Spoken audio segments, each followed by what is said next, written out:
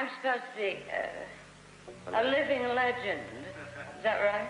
The one thing I think that really stands by a human being is their work. Let's say, I hope I'm finding happiness. Right? You don't manufacture stars.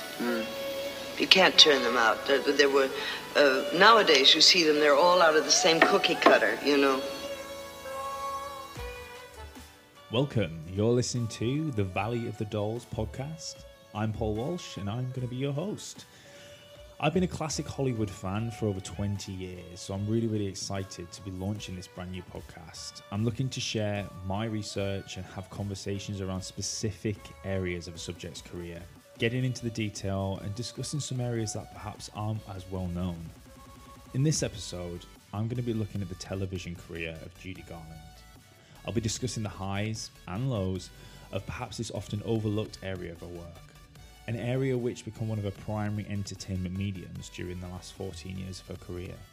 Later, I'll be joining conversation with my friend and fellow Judy Garland enthusiast, Ben Garner, as we get more conversational about Judy Garland on television.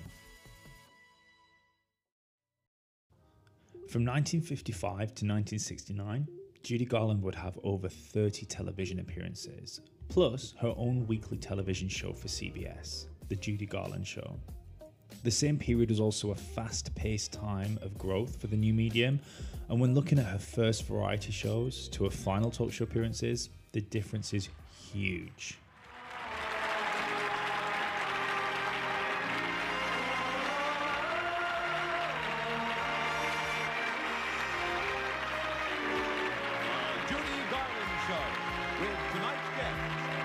Okay, this is where we need to pause and go back. 8 years back. Judy Garland's first foray into television in the mid-1950s got off to a pretty bumpy start, mainly due to creative differences, personal issues, and legal disputes with networks. It was also a new medium and there were limitations as to what could be achieved. Prior to the common use of videotape in 1957, many television broadcasts were made live with multiple cameras and set changes. A 90-minute drama, for example, might require a dozen sets and just as many cameras. All costume and makeup changes would be happening during a very brief commercial break. There was no such thing as second takes. Many artists from the film industry who were being lured to television by huge salaries for essentially a 30 or 60-minute live performance were pretty nervous about the possibility of making a mistake in front of 10 million viewers. Television was previously seen by many in the film community as the enemy and where B-list movie stars would go before falling into obscurity. Times, however, were changing.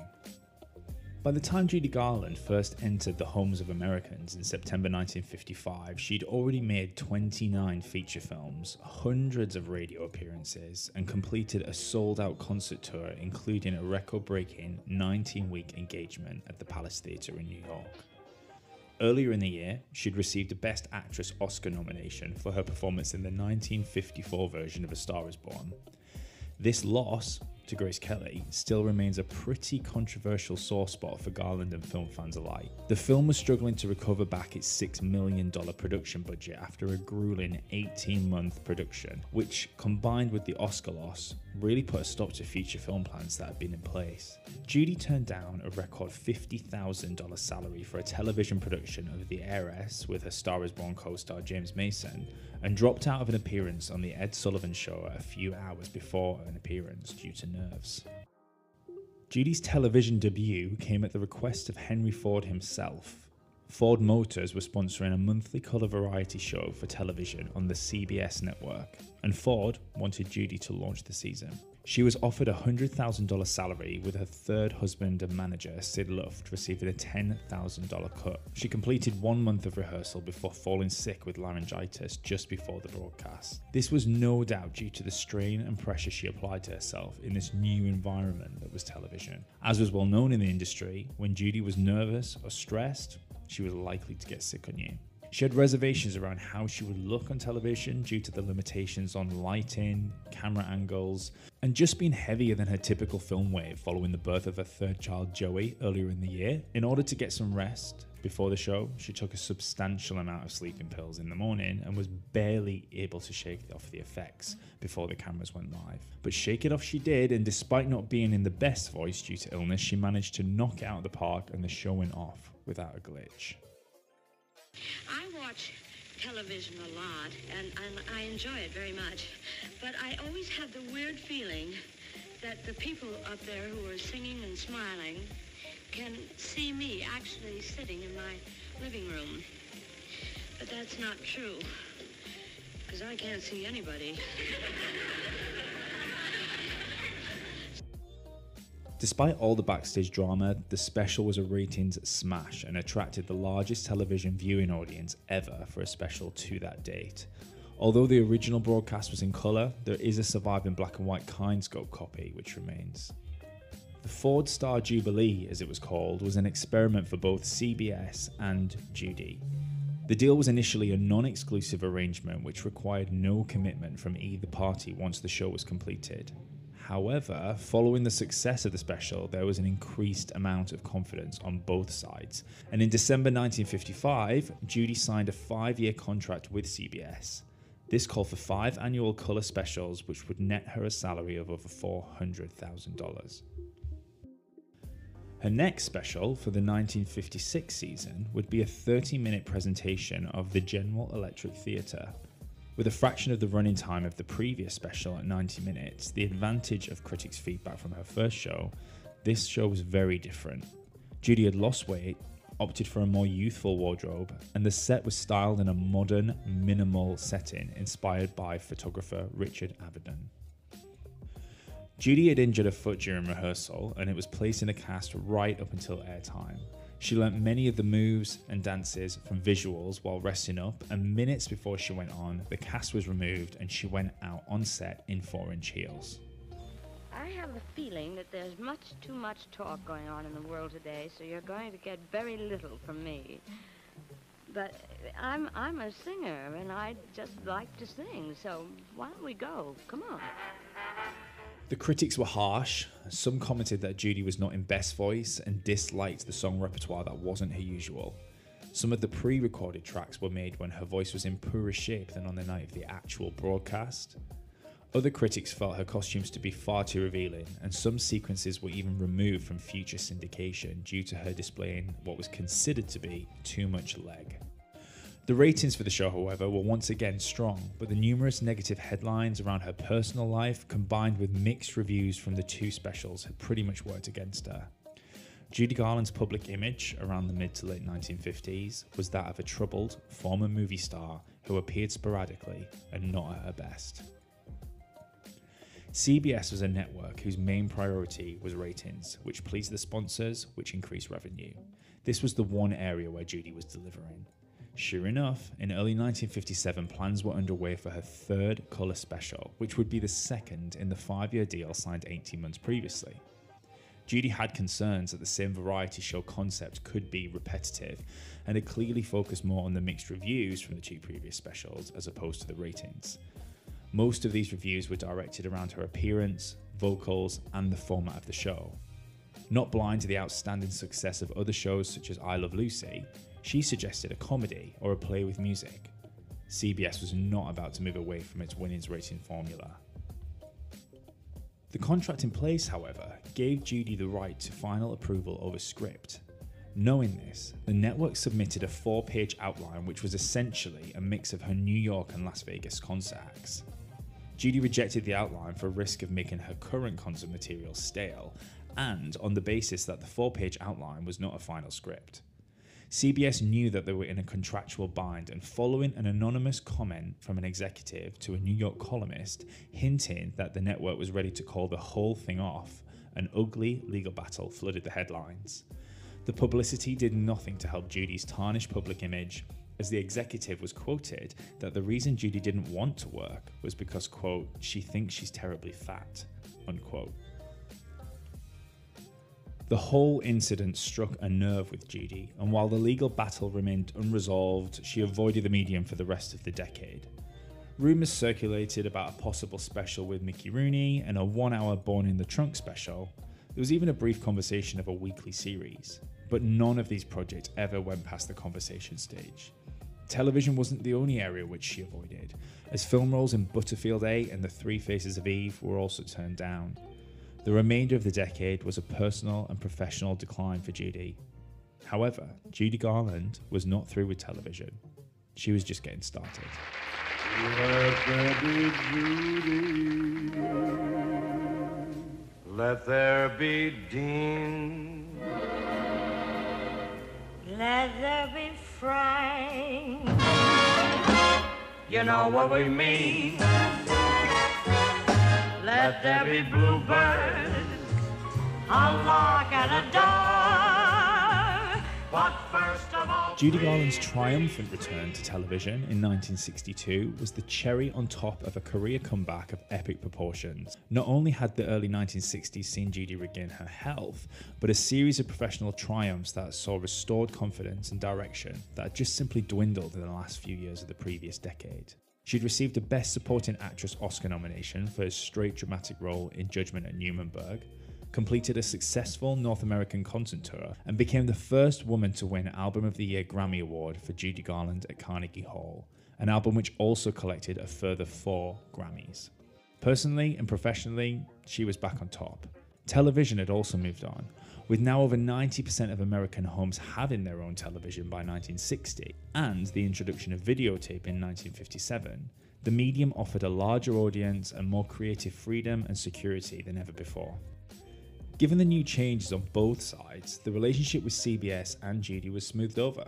The challenges of the past seemingly forgotten at the thought of future benefits for both parties involved.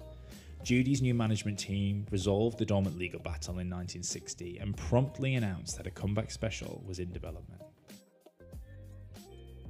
Originally titled Miss Show Business, and then later renamed simply The Judy Garland Show, featured Judy with Dean Martin and Frank Sinatra as her guests. The show was filmed over 3 evenings, and this time was not only a rating smash, but also blew away the critics. One such reporter claimed, quote, "Judy Garland held television in the palm of her hand last night," unquote. The show aired in February 1962, and a confident new Judy walked out onto the runway lit stage with the letters Judy in light bulbs behind her, as if to say, "I'm back." If Judy had proved once again that she could handle the performance aspect of the medium, it would be her December 1962 talk show appearance as the guest on the Jat Parr program that cemented her as an all-round TV personality. Whenever we do that little dance up the yellow brick road, Yeah, I remember that. I was supposed to be with them. Yeah. You know. They crowd shut. They'd shut me out.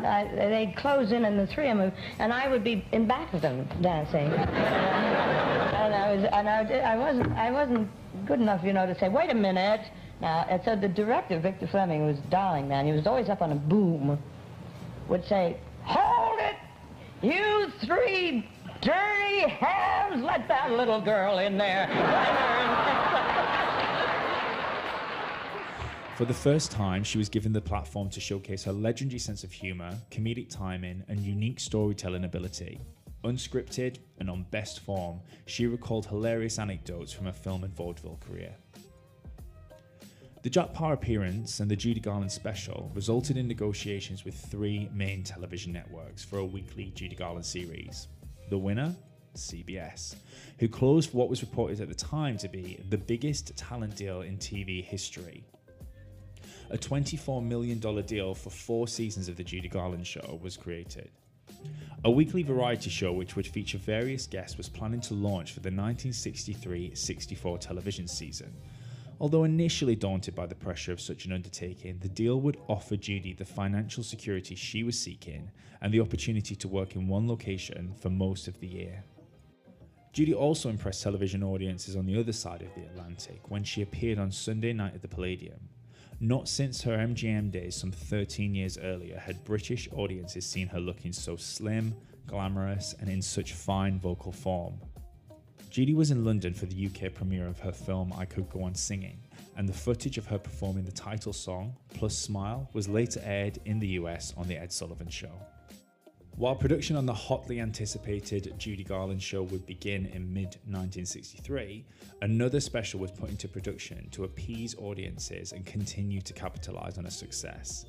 This time, it was titled Judy Garland and Her Guests, Robert Goulet and Phil Silvers. Not since her early career on radio had Judy been given the opportunity to showcase her impeccable comedic timing with a number of comedy sketches alongside musical numbers.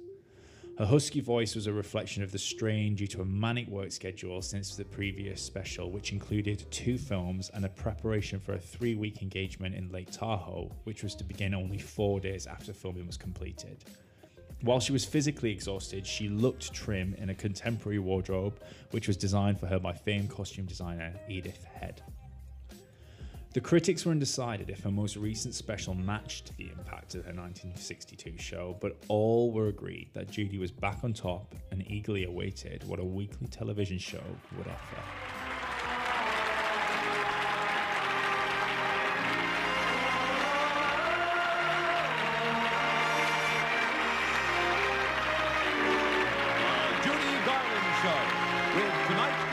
In order to document in detail the complex production that resulted in 26 episodes of The Judy Garland Show, we'd need another couple of hours.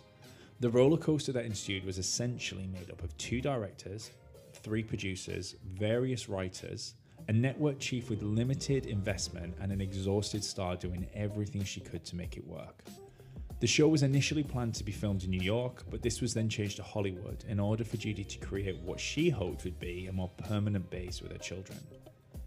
The show would be pre-taped in black and white, which would give them the creative freedom to pre-record, edit, and retake should they choose to. The challenge wasn't so much about the production itself, but delivering a formula for the show that worked on a weekly basis. The first concept for the show was to follow the winning format of the last 2 specials, showcasing Judy as a larger-than-life living legend in which every show truly was an event. She was given the glamour treatment with the contemporary 1960s wardrobe and hairstyles to match. This also showcased her dramatic weight loss. 5 programs were filmed in this format and championed by producer George Shatler. CBS, however, had other ideas. They envisioned a more down-to-earth image for Judy, which they felt would make her appeal more to audiences on a weekly basis. Producing essentially a special every week, they felt, wouldn't be the right format. So after 5 episodes were completed, Shatler was dismissed along with his team of writers, and Norman Jewison was brought on board to switch up the format. Judy was dressed down, and the script writers were aimed to make her more the girl next door type in a bid to connect more on a one-to-one level with Americans in their homes. The Judy Garland Show premiered in September 1963 with 8 episodes of various formats already completed.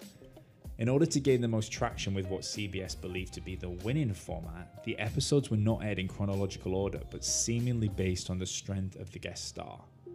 The reviews were mixed, which was in part due to the ever-changing formula of the show and the vulture-like nature of the tabloids simply waiting to see her fail.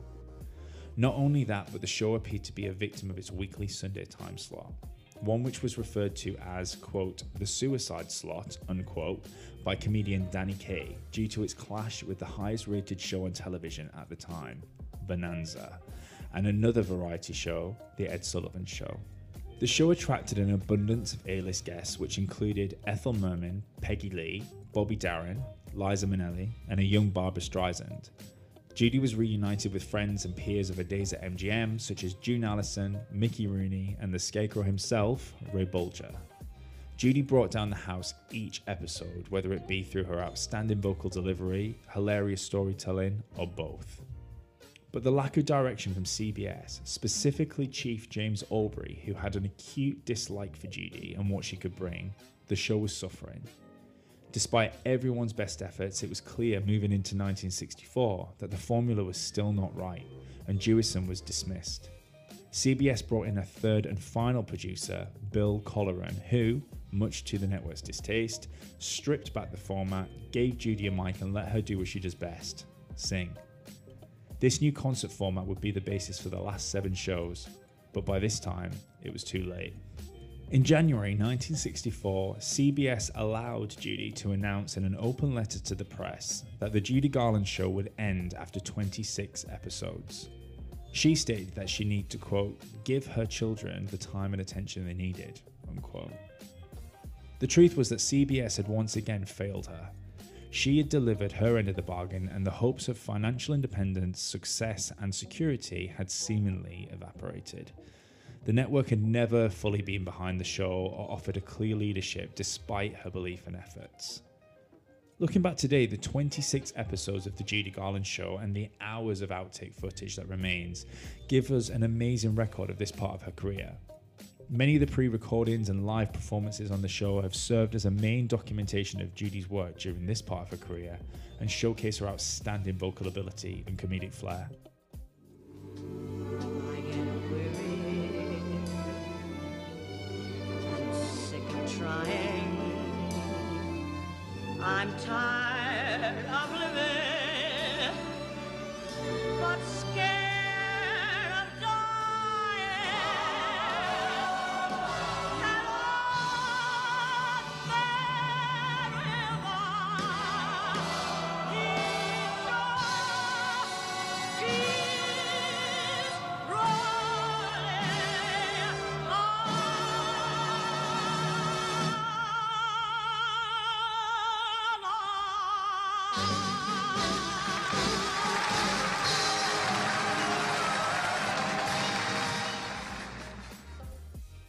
The cancellation of the Judy Garland Show was a huge setback both professionally and personally for Judy.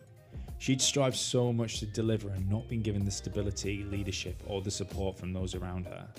Physically, she was exhausted and worn out, but she was still riding the wave of career success the decade had brought. Once again, losing her confidence in television and film offers being pretty scarce, Judy returned to the stage. A disastrous tour of Australia occurred, followed by more negative headlines after an accidental overdose in Japan. Her return to London was documented on television in November 1964 when her performance at the Palladium with daughter Liza Minnelli was part broadcast on ITV.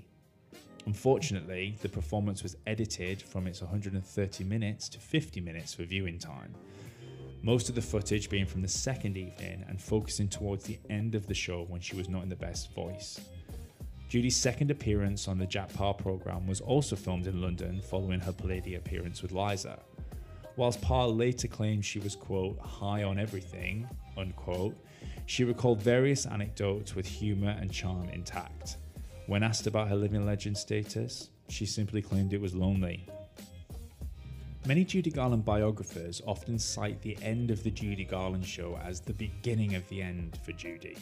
True, there wouldn't be another special or a show centered purely around Judy, but she would make another 20 appearances as either guest or guest host over the next 5 years of her career. The quality of her performances in these appearances does vary as health issues and personal and professional pressures plagued her throughout the remainder of her life. In early 1965, Judy went into rehearsal for a 12-minute live televised musical segment at the Academy Awards. Let down this time by a dull musical arrangement of Cole Porter tunes, she was in good voice, albeit pretty nervous about appearing in front of her largest television audience in 3 years. Nevertheless, she received a standing ovation from her peers. Headlines at this time questioned if her vocal ability was waning and if her triumphant successes of a few years previous being at the level that she could no longer sustain. Her appearances on The Andy Williams Show and The Ed Sullivan Show in late 1965 were both conflicting. While the former, filmed in colour and still available today, shows her in a great comedic sketch but poor voice, the latter, she delivers a performance not seen since a television series. Judy rounded off the year with her first guest hosting appearance on the Hollywood Palace, an hour-long variety show which was hosted by a different celebrity guest each week and televised in colour. By 1966, Judy's public reputation was at an all-time low, mainly due to constant negative headlines circulating around her financial affairs, legal battles, personal health, and her alleged substance abuse issues. Many of these issues she was attempting to correct herself after a lack of support by those around her, specifically her previous management and ex-husbands. This period of resting well and then dealing with various pressures is pretty apparent in her television appearances from this year. Her February 1966 appearance on Perry Como's Kraft Music Hall saw her in renewed vocal ability, and the same month a successful appearance on the Sammy Davis Jr. Show resulted in a host asking her back for the following week live on air, to which she agreed. Pressure on her health was caused by the stress of bankruptcy, the failure of her fourth marriage to Mark Herron, and the news that Capitol Records, with whom she'd been signed since 1954, had opted not to renew her recording contract. Horrific mismanagement of her financial affairs, an area of business which Judy always stated she wanted no part of, resulted in any record and television royalties being seized to repay extortionate tax debts. Understandably, she was struggling to cope with the pressures, but eager to remain working, her second guest hosting of the Hollywood Palace in April was ill received. Colour footage survives of a sans hair and makeup Judy rehearsing What the World Needs Now. As she reaches for the last big note and hits it, she's seen crossing her fingers, rolling her eyes, as if in silent prayer to be able to deliver on the show later that evening. The footage was frequently circulated to insinuate that this was her televised performance and her dishevelled look was due to being either drunk or medicated. The reality was that Judy was rehearsing her performance and praying she would be able to deliver, but wasn't yet camera ready. Whilst retaining good humour, she introduced guests but sometimes with slurred speech and struggled on some of the notes of her standard songs. In a terrible display, she tore up her dressing room in a rage, which resulted in her essentially being blacklisted from primetime television and marked the lowest point in her career at that point. She wouldn't sing again on television for over 2 years. A 12-month hiatus from television followed, whether voluntary or involuntary. This is a significant period of absence for a performer with no recording contract and film deal happening. Judy's return to the small screen in March 1967 was a television interview with a young Barbara Walters. The colour interview is possibly the most candid we have, in which a frail-looking Judy discusses her childhood, rumours around chemical dependency, the press, her turbulent relationship with her mother, and The Wizard of Oz. Her small size and frame was showcased when she was asked to stand up next to her 14-year-old daughter Lorna, who towered over her. That same month, she had a fleeting appearance on the popular show What's My Line? The concept of the show, a blindfolded panel of guests would be required to guess the celebrity based on a series of questions around their said vocation. Entering the stage and signing in as Judy Garland generated huge applause from the studio audience. Asked if it was movies that she specialised in, Judy shrugged and gave a sign for both yes and no. Upon exiting the show, she made this announcement. Thank you, John. Thank you And I very think much. I'm supposed to mention a picture I'm going to do. You do that. Valley of the Dolls. Oh, now, that's something. Now, That's yours. I'm the only one in the book that doesn't take pills. Judy would be fired from the film after only a couple of days filming. Having appeared to have lost yet another great opportunity, she quickly appeared on the Jack Parr show, ironically titled A Funny Thing Happened on the Way to Hollywood. This effort to show that she was seemingly well backfired. Judy mock-cried when he hinted at her recent dismissal from the project. Originally filmed in colour but only a grainy black and white print survives, which shows Judy again recalling stories from her earlier career. Sporting a helmet-style bob and wearing a leopard print outfit, she appeared medicated, which fueled further rumours of drinking and unreliability that went hand in hand with the media headlines at the time. By the late 1960s, the talk show format had been tried and tested for over a decade, and the standard of television was often pre-recorded, unscripted, and now in living colour. Her final 6 television appearances in 1968 featured Judy in various states of voice, but allowed her to be completely herself.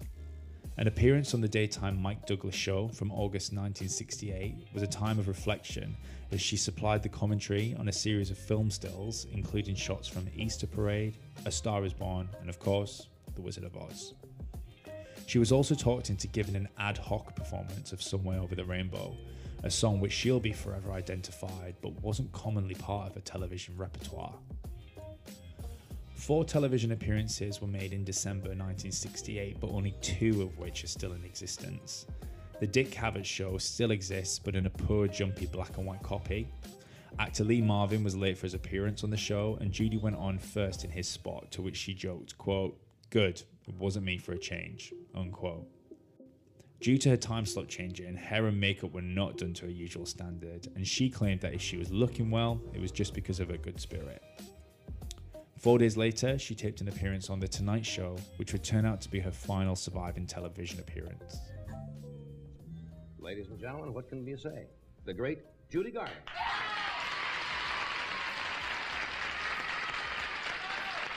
A powerful and emotional delivery of two songs, It's All For You and After the Holidays, are performed in a softer and more fragile approach, as if almost foreboding. Looking frail but lovely, her legendary humour is intact with playful banter with Johnny Carson and guests in between songs. A big disappointment for many a Garland fan is the lack of existence of a final 2 television appearances. 2 appearances on the Merv Griffin Show pre-taped in December 1968, but not aired until January 1969, captured some of the vigour and glamour and delivery of 5 years before. Judy was joined on the former appearance by the host, who asked, after Judy's playful suggestion, if she would consider stepping in as host the following week whilst he was on vacation. Happy to oblige, Judy hosted the show the following week in fine form. Griffin has since confirmed that the shows no longer exist and only colour photographs and audio segments remain. This was common industry practice as tapes were able to be wiped and reused once programmes had aired, a rather short-sighted view of the future value of some of their content. By all accounts, Judy was in fine form and clearly relishing in her albeit temporary role as guest host. When critic Rex Reed brought up the story of her 1954 Best Actress Oscar loss to Grace Kelly, Judy quipped, "Let the princess keep it." When finding herself reunited with Margaret Hamilton, the Wicked Witch, to her Dorothy some 30 years after The Wizard of Oz, she asked her one last time to show off that wicked laugh. Room called the boss. Oh, darling, I missed you. Well, You're my favorite witch. I better be. Well, I think you're everybody's favorite lady. Laugh, just do that wicked me laugh.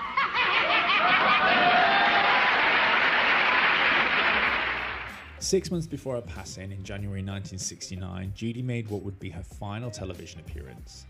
As a favour to the producers of the popular UK variety show Sunday Night at the Palladium, Judy stepped in last minute to cover Lena Horne, who was otherwise indisposed. She arrived at the venue 10 minutes before she was due to go on stage. She then insisted that her overture be played, inserting a 3-minute musical number into an otherwise fast-paced live variety show gave the illusion that something backstage was amiss. Her lack of rehearsal due to stepping in last minute resulted in confirming this impression when she stumbled over the words to her first song.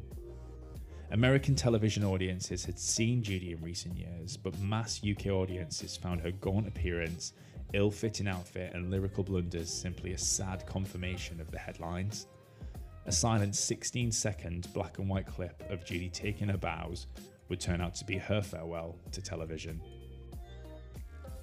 Television for Judy Garland was both friend and foe. It was a new medium that she was required to become acquainted with and expected to conquer during the latter half of her career. A medium that at times promised the security, stability and consistency that she once knew at a film studio, but equally overworked and failed her in the same vein. She was trying to entertain, whilst television was establishing itself as a mass entertainment format.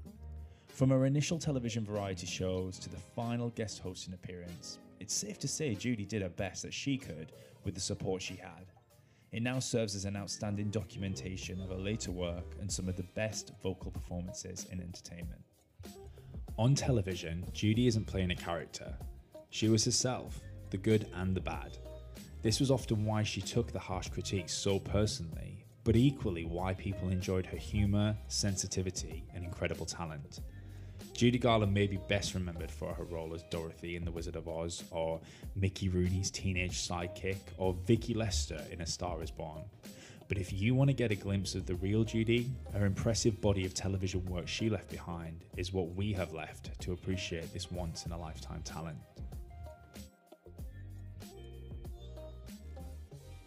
Following conversation was recorded during the UK lockdown. While Ben's mic is clear, mine isn't as clear as I'd like it to be. Ben and I have known each other since 2002, and I wanted to have him as my first guest when discussing all things Judy. I'm speaking with Ben, who is, how would you describe yourself, Ben? Well, if you'd have asked me, like, is it nearly 20 years ago, it was Judy Garland Freak at hotmail.com. Judy_Garland_fanatic at hotmail.com. You know what? That actually rings a bell. So how did we first meet? It was around 2002, 2003. I was just looking. Do you remember the Judy Garland database? Yes. And they used to have a guest book before forums came in. And I remember going through this guest book, and I used to post on this like maybe twice a day. And, you know, there wasn't many other 12-year-old lads, 12-year-old boys in the UK that were writing on this Judy Garland guest book. And then there was one from a guy called Paul, who was 12 years old. And he provided a link to his website. Listen, that was really high tech then. XX, we love Judy XX. And I think I started making websites myself because you did. I thought to myself, well, if this 12-year-old lad's doing it, I've got to do it. Well, I think that it was before Instagram and obviously before YouTube and everything. So that's pretty high tech. It was way before then. And I remember when I started to make my own website and you started to make your own website, we thought we was it when we got our own guest book. This was even before forums. So yeah, just to carry on, how I actually met you was that I stalked your website for quite a bit, and then you finally put a working email. I tried to email you a few times, but you put the wrong email address on, and then you finally updated it with the correct one, and then that's how we started getting in touch. And then you thought I was... I know what you're going to say. I thought you were going to murder me. You can keep this in. Paul, this is a true story. Paul, I was the same age as Paul. I'm literally a month older than him. And I think he sent me an email one day trying to get me to admit that I was considerably older. But you weren't. It's fine. I've seen your driver's license or whatever it is now. I'll check your ID. Yeah, you took the ID. It's because my voice had broken before yours as well. Yeah, no, I sounded like a little girl. You did sound like a little girl, and you used to laugh like a little girl as well. I remember that. I still do. No, we laugh like old women now. Which is one of the things that I was thinking of is, you go on YouTube now, and you pretty much, in terms of content, got everything. And what lengths did we have to go to get Well, that's what I was going to talk about, because I thought, how did we first get access to Judy Garland's TV work? And we know how we did, because it was all on VHS. Well, you can thank me. Yeah. Yeah, you got it through me. Really, we've got to give credit to John Fricke. I mean, he slaved tirelessly over copying, I think there was like 8 VHSs. That must have taken a long time. And I think he would have had to have stopped and started on different laser discs as well, and different reels and stuff like that. So I've really got to, I'm still ever so grateful that he did that for us. I mean, this is not my invitation to say for people who are listening to this to go out and have John Fricke saying, can you send us all those tapes? It was a time when you didn't have easy access to this, and the easiest way that you used to get this was when people were on. You remember people were trying to sell them online for like $50 a show? Yeah, and I think there was a lot of content that I actually didn't even know existed. Yeah, or that wasn't well documented anywhere. Mm-hmm. But I do remember receiving that box, and it was like a huge, I mean, VHS tapes aren't exactly light, but you get it. And then he'd actually put together a full list of shows. Yes, he did. Yes, he did. I don't know if I would have really because some of it wasn't great quality. Some of it was just like home movie quality, because I don't know where he'd got it from, archive places. But it was really, I've still got it, actually. It is at home, but I haven't felt the need to use. There's probably stuff on there, really, thinking about it, that might not be on YouTube. There is plenty of stuff, actually, that were on those that weren't on YouTube, and different like extensions of it. Like, for example, her appearance on Dick Cavett. Yeah. What we have on those tapes is a much longer version of that show. What we have is extended version of in a lot of instances of what's out there on YouTube. Like on the Dick Cavett show, when Lee Marvin finally comes on because he was late, and you get to see her interacting as part of his interview as well, and that's not out there on YouTube. And actually, one of my favourite moments from that interview happens when he's being interviewed, because, like I said, he was late. He turned up late, and Dick Cavett says to him, "Well, our interview with you is has to be cut short because you did turn up late." And he's very sour-faced and very stern-faced, and all you can hear Judy do is just slap her hip and say, "It wasn't me for a change." Yeah, but I bet it brought down the house though, literally. Yeah, it did. It's the audience. Still one of my favourite moments from that, and that's not on there. So yeah, it's not on YouTube. So it's really nice that I can remember that. Yeah, I feel like I need to go back with a fine-tooth comb and have a look. And I think in preparation for this actual episode, and I've really looked at things with a fine-tooth comb, really.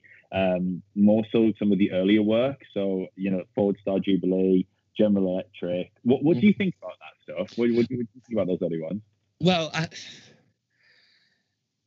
especially Ford Star, because she'd just come off, this really successful vaudeville comeback. It was in between her going back to the Palace and touring Europe, and after A Star Is Born, and she just returned to the stage again. So, and TV had just become this huge format, and it was really kind of her being able to put across on television what she was doing at the time and what she was really known for at that time. And I think in a case like Ford Star Jubilee, despite all of its, all of the troubles that went into the pre-preparation and everything, it turned out really well. If my memory serves me well, I think it was live, the Ford Star Jubilee. And was General Electric Theatre live as well? I think they were both live. I think that was like one of the main reasons for nerves, because she wasn't in the best voice on either of them. I think Electric is better than the Ford Star, but I know a lot of people don't think that because it's a bit more stylized, shall we say?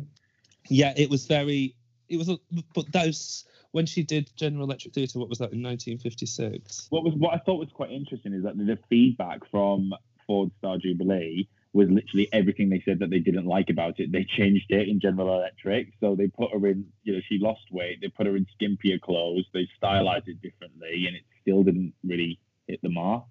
Mm-hmm. With Ford Star Jubilee, it was an hour and a half special. Yeah. And it was filmed live, and it'd gone through all the challenges to get to that point.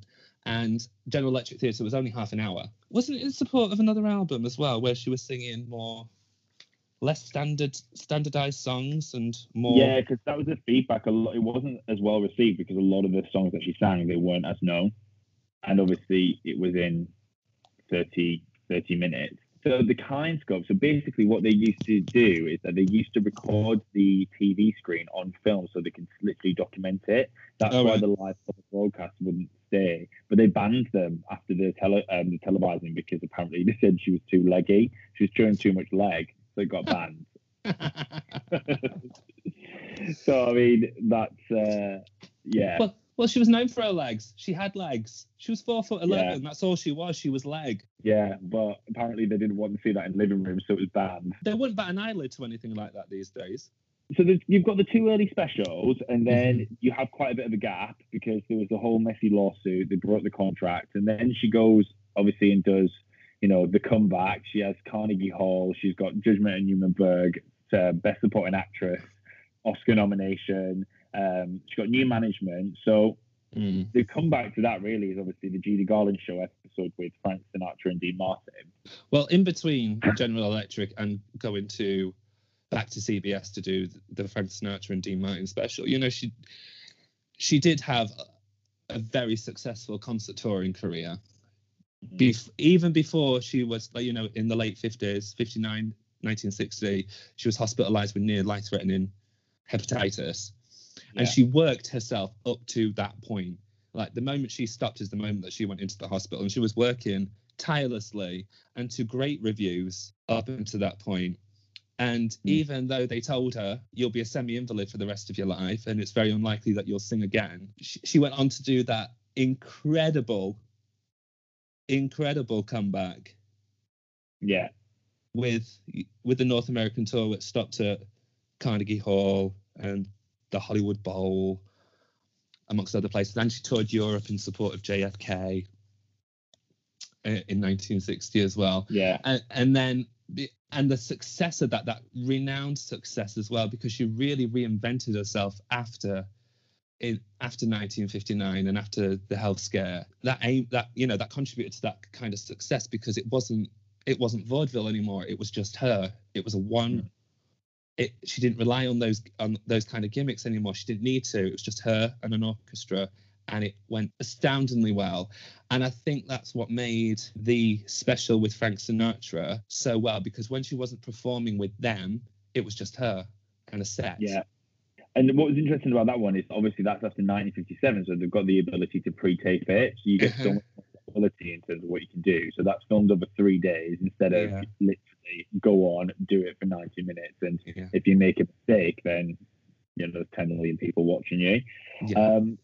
I thought one of my favorites that I love is the Jack Parr interview, because obviously that's a bit of a game changer, really, isn't it? Yeah, because that was the first time where you got to see Judy Garland, the personality on TV. She'd never done anything like that before on television, where she's just had to sit down and speak. And it was the first time that she'd been invited into people's living rooms just to talk.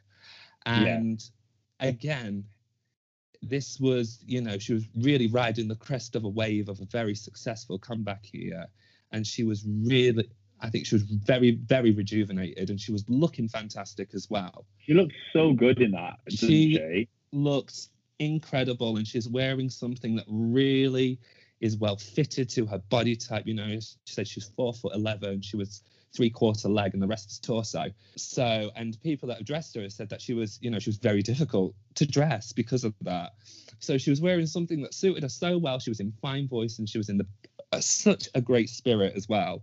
I mean, it might have had something to do with, I think it was about 2 weeks after that, she signed the $24 million deal with CBS. So maybe she was in a good mood because of that. Well, not only that, she'd everything that had happened, she was, as I said, she was riding that crest. She'd come back to film, not in the kind of sense that she'd once been in film, but it was successful. She was making, and she was promoting Gay Paris on that as well. That's the reason why she stopped by. But then obviously in early 63, she has Judy Garland and a guest. So you got Phil Silvers and Robert Goulet. Yeah. Do you know what? Actually, it's interesting because this one doesn't seem to be floating around on YouTube. I've noticed that one. I've noticed that. Because I actually don't think I've seen it in a while.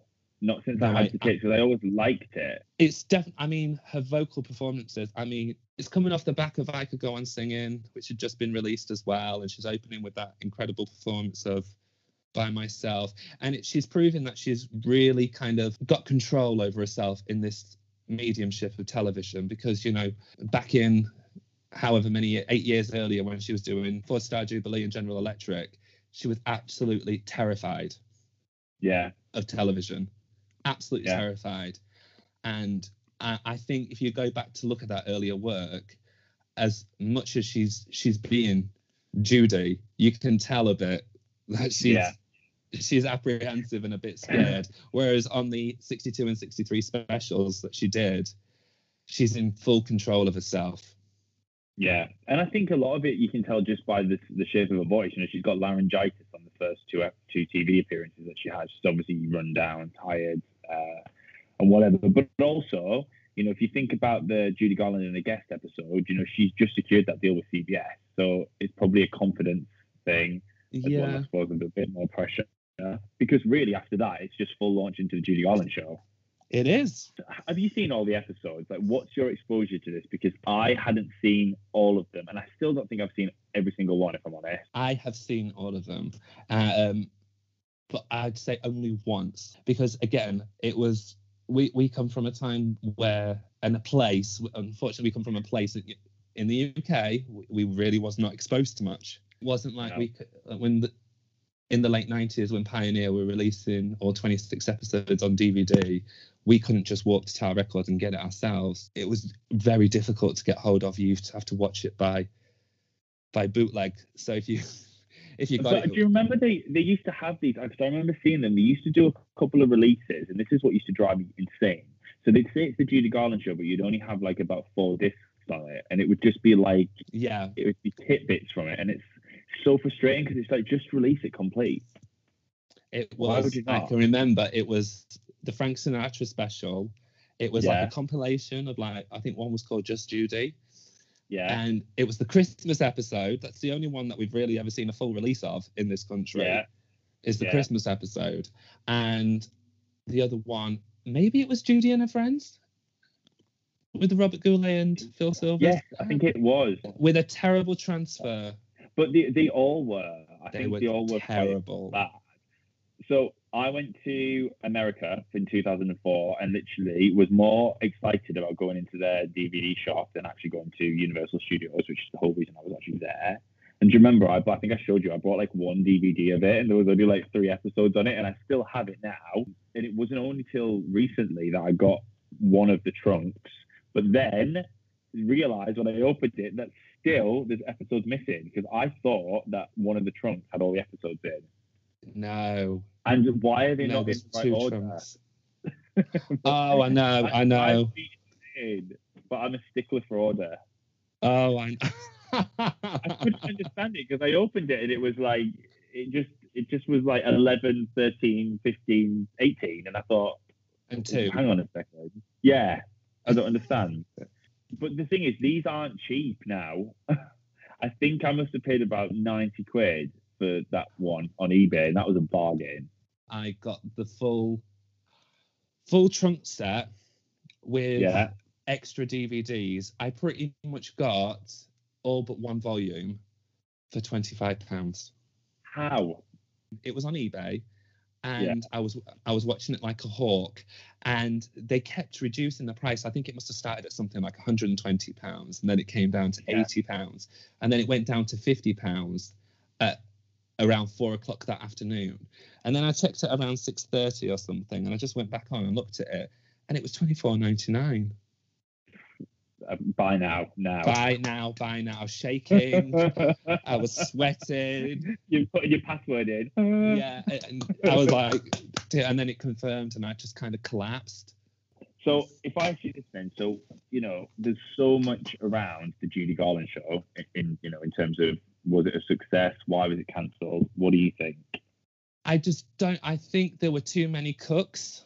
Well, they had 3 producers. And to me, I think a lot of it was upstairs politics as well. And by that, Jim Aubrey, he was by no means a Judy Garland fan at all. Yeah. And I don't think he really prepared himself or really knew how to support this woman and help to navigate her through a medium that she wasn't an expert in, but that he was. I don't think she had the right support system there. I think they painted the back of the stage with a yellow brick road leading to her trailer and just thought, oh yeah, this will make her feel right at home.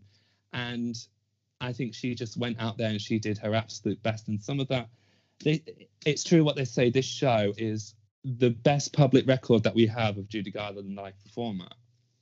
And another great record, of her telling stories, but it went through too many different formats that it doesn't feel fully realized. And I don't think that was her fault. I think she went out there and did what she knew how to what she knew how to do. She knew how to tell stories. She knew how to go out and sing. TV's not her business. In hindsight, I think now we can just enjoy it, and we can. And I think the DVD release was great because all the outtakes and all the extended footage was great.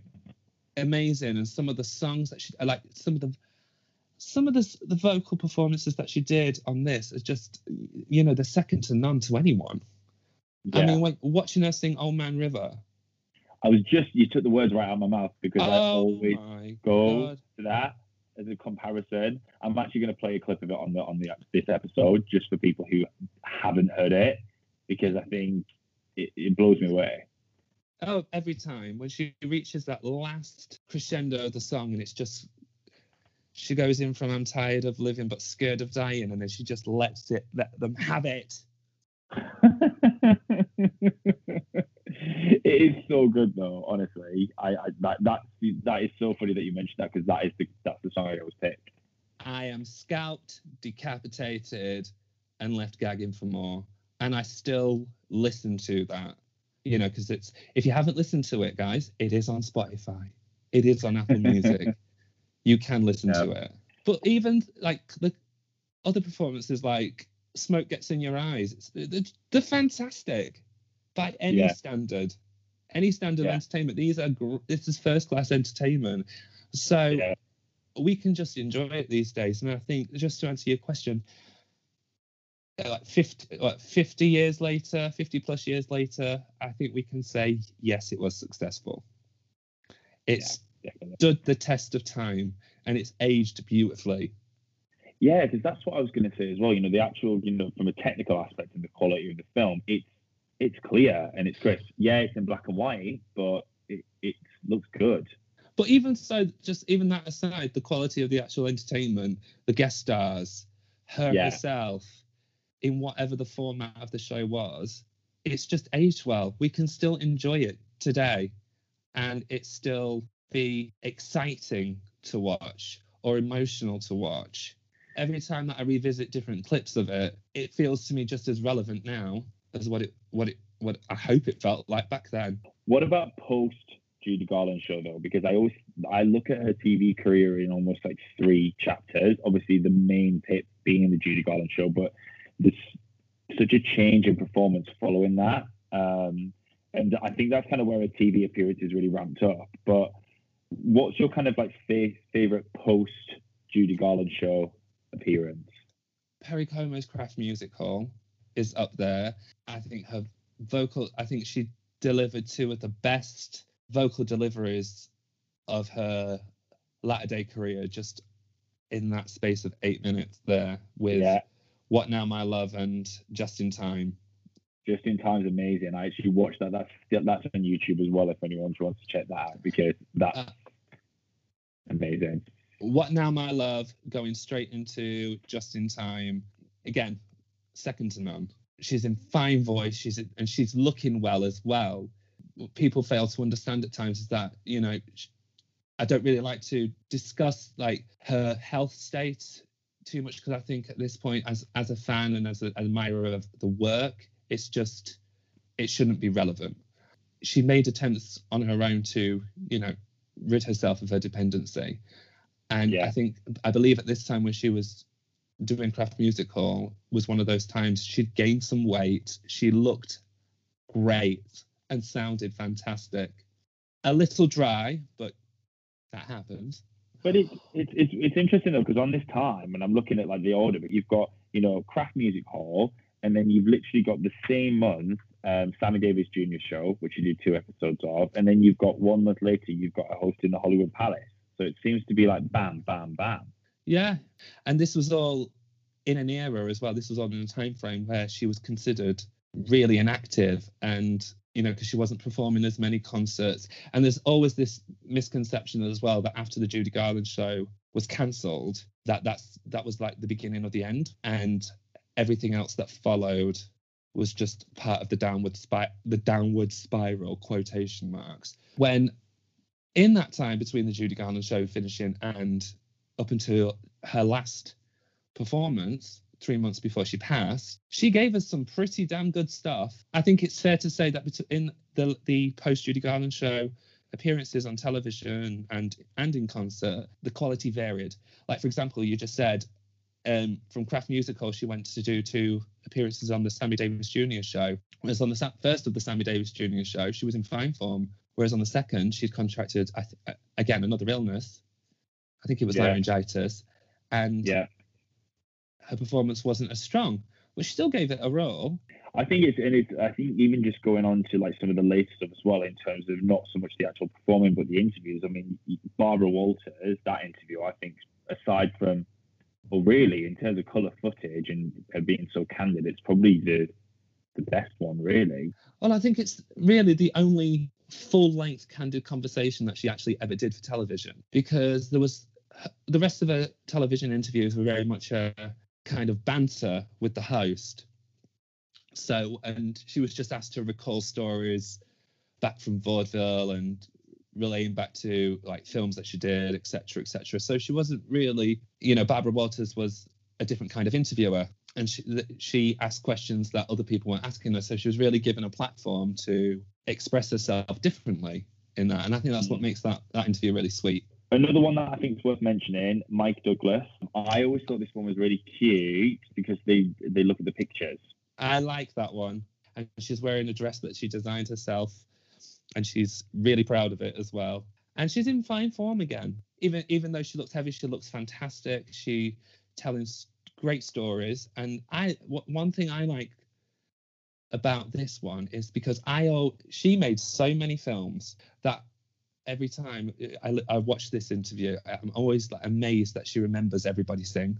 Well, it's funny because I feel like there's like a group effort, isn't there? And she's thinking, it's not a radio show. Who is it? I don't understand. And obviously we know, but yeah, that must be really hard because it's like recalling some work that you did when you were, 14, 15? Yeah. That was 30 years prior to that interview. Yeah, and I don't imagine that film in 1968 was circulating much, except like late night television, perhaps. Even if it's that. But no, when that moment when she finally twigs on, she was like, "Oh, it's from a movie," and I'm like, "Yes, yes, yes, it is." Another one of my favourites from the later day. There isn't much footage of it, but I love her Gypsy Rose Lee show. Isn't it just the audio that I've only just heard the audio? Yeah, but to listen to her again, she recalls a really obscure film in there that you would think that she'd just forgotten about. And she's talking about the first time that she worked with Mickey Rooney on a film. And, when you're going back like 30 years, you'd think that she would just say something like, "Oh, I starred in Love." It was in the Andy Hardy series. And she was like, "It was a film where he played a jockey." And I'm like, yes, it is. I don't think a lot of people, again, at that time would have probably remembered that one as much as others. But we know it now. We know it. Some of her final TV appearances don't exist anymore. So obviously when she was the guest host, so Merv Griffin.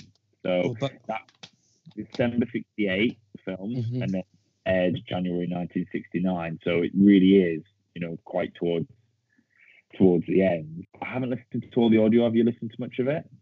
Well, they were both in December of 68. She came as a guest the first time on Merv Griffin, and then the second time she played guest host. I think the 1969 appearance you're talking about is when she returned to Sunday Night at the Palladium. Yes, that's the one. That is lost, apart from maybe 5 seconds of her coming onto the stage. Do you know what? It's been so long since I've listened to any of the audio from Merv Griffin. I do you remember with Merv Griffin, Margaret Hamilton came on and she did the Wicked Witch of the West laugh? Yes, she did. She was sat in the. I believe she was sat in the audience, and Judy spotted her, and she got her to come on stage, and they had, a very candid little chat. And then before Margaret left, she just said, "Oh, do that wicked laugh," and then she did it, and it's kind of taught, and it sounded exactly the same as how she did it when she played the Wicked Witch. Kind of scary. But yeah, there isn't much floating around out there about of those last two shows of the Merv Griffin that I know about anyway. I mean, well, they've been confirmed. Merv Griffin actually confirmed that the shows don't exist anymore, and it was something to do with how they stored the tapes, and the tapes were wiped. So I think there's a couple of really grainy things that someone's recorded from the TV. Yes, I do remember. I do remember that, and I think we actually had that on our tapes. I think we did, yeah, because they tried to marry it up to some audio, and it was a little bit mismatched, but you got a feel of it, but it wasn't the same. I think it's really nice that you've started with we've been able to start this with her television career, because people, one thing I find that's a misconception about Judy Garland is that on the general consensus of things, she's either Dorothy, either Meet Me in St. Louis, or A Star Is Born, or a concert performer. And a lot of the time, her TV career is often forgotten. And it's such a shame, because she really did master the mediumship of it. And she did so well. And she's given us a great body of work in television that is out there on the majority now for everyone to enjoy. And I still don't think it gets the traffic it deserves. It's probably my second favourite medium area of Judy Garland's work. She was able to put across what she was doing on stage and really got a chance to be a storyteller. She could have a daytime talk show and have guests and just talk, because when she did the Tea for Two segment, she was warm, she was charming, she was inviting, and people responded really well to her. Can you imagine what that would have been like for like half an hour on a Wednesday afternoon? I think it would have been amazing. But the other thing that I thought was quite interesting is that she never really got into any of the acting side of things, because there was so much going on TV at that time. You know, why? I know there's a lot of I know that she, certain points in her career she wasn't considered to be as reliable as others, but at the end of the day, if you're putting her on TV, doesn't matter whether she's singing or acting, you're still hiring her. Can you imagine her on some of the programs? She could have easily done that. I've got nothing to compare it to or imagine her in, because I'm not really familiar with what was popular on television in the late 60s. Yeah. I guess it's a lot of, I'm just trying to think what maybe some of the peers are doing. I know there's a lot of sitcoms, a lot of things, can you imagine her on something like Alfred Hitchcock Presents on the Twilight Zone?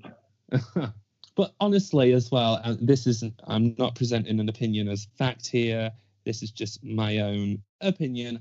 I think the mediumship of television after the Judy Garland show, I think she had some apprehension. Don't think she ever fully trusted it again. Maybe that plays in part as well as to why she didn't develop any further with television when she could have done.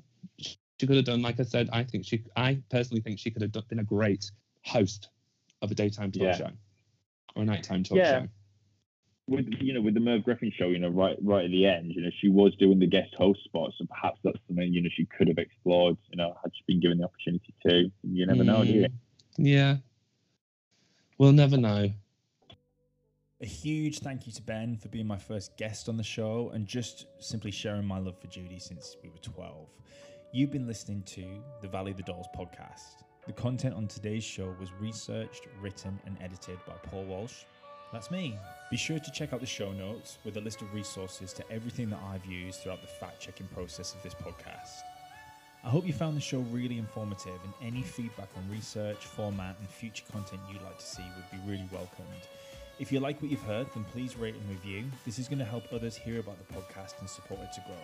If you haven't done already, then please follow the podcast on Instagram at @thevalleyofthedolls_pod for visual supplements and information on future episodes. And tell your friends. Until next time.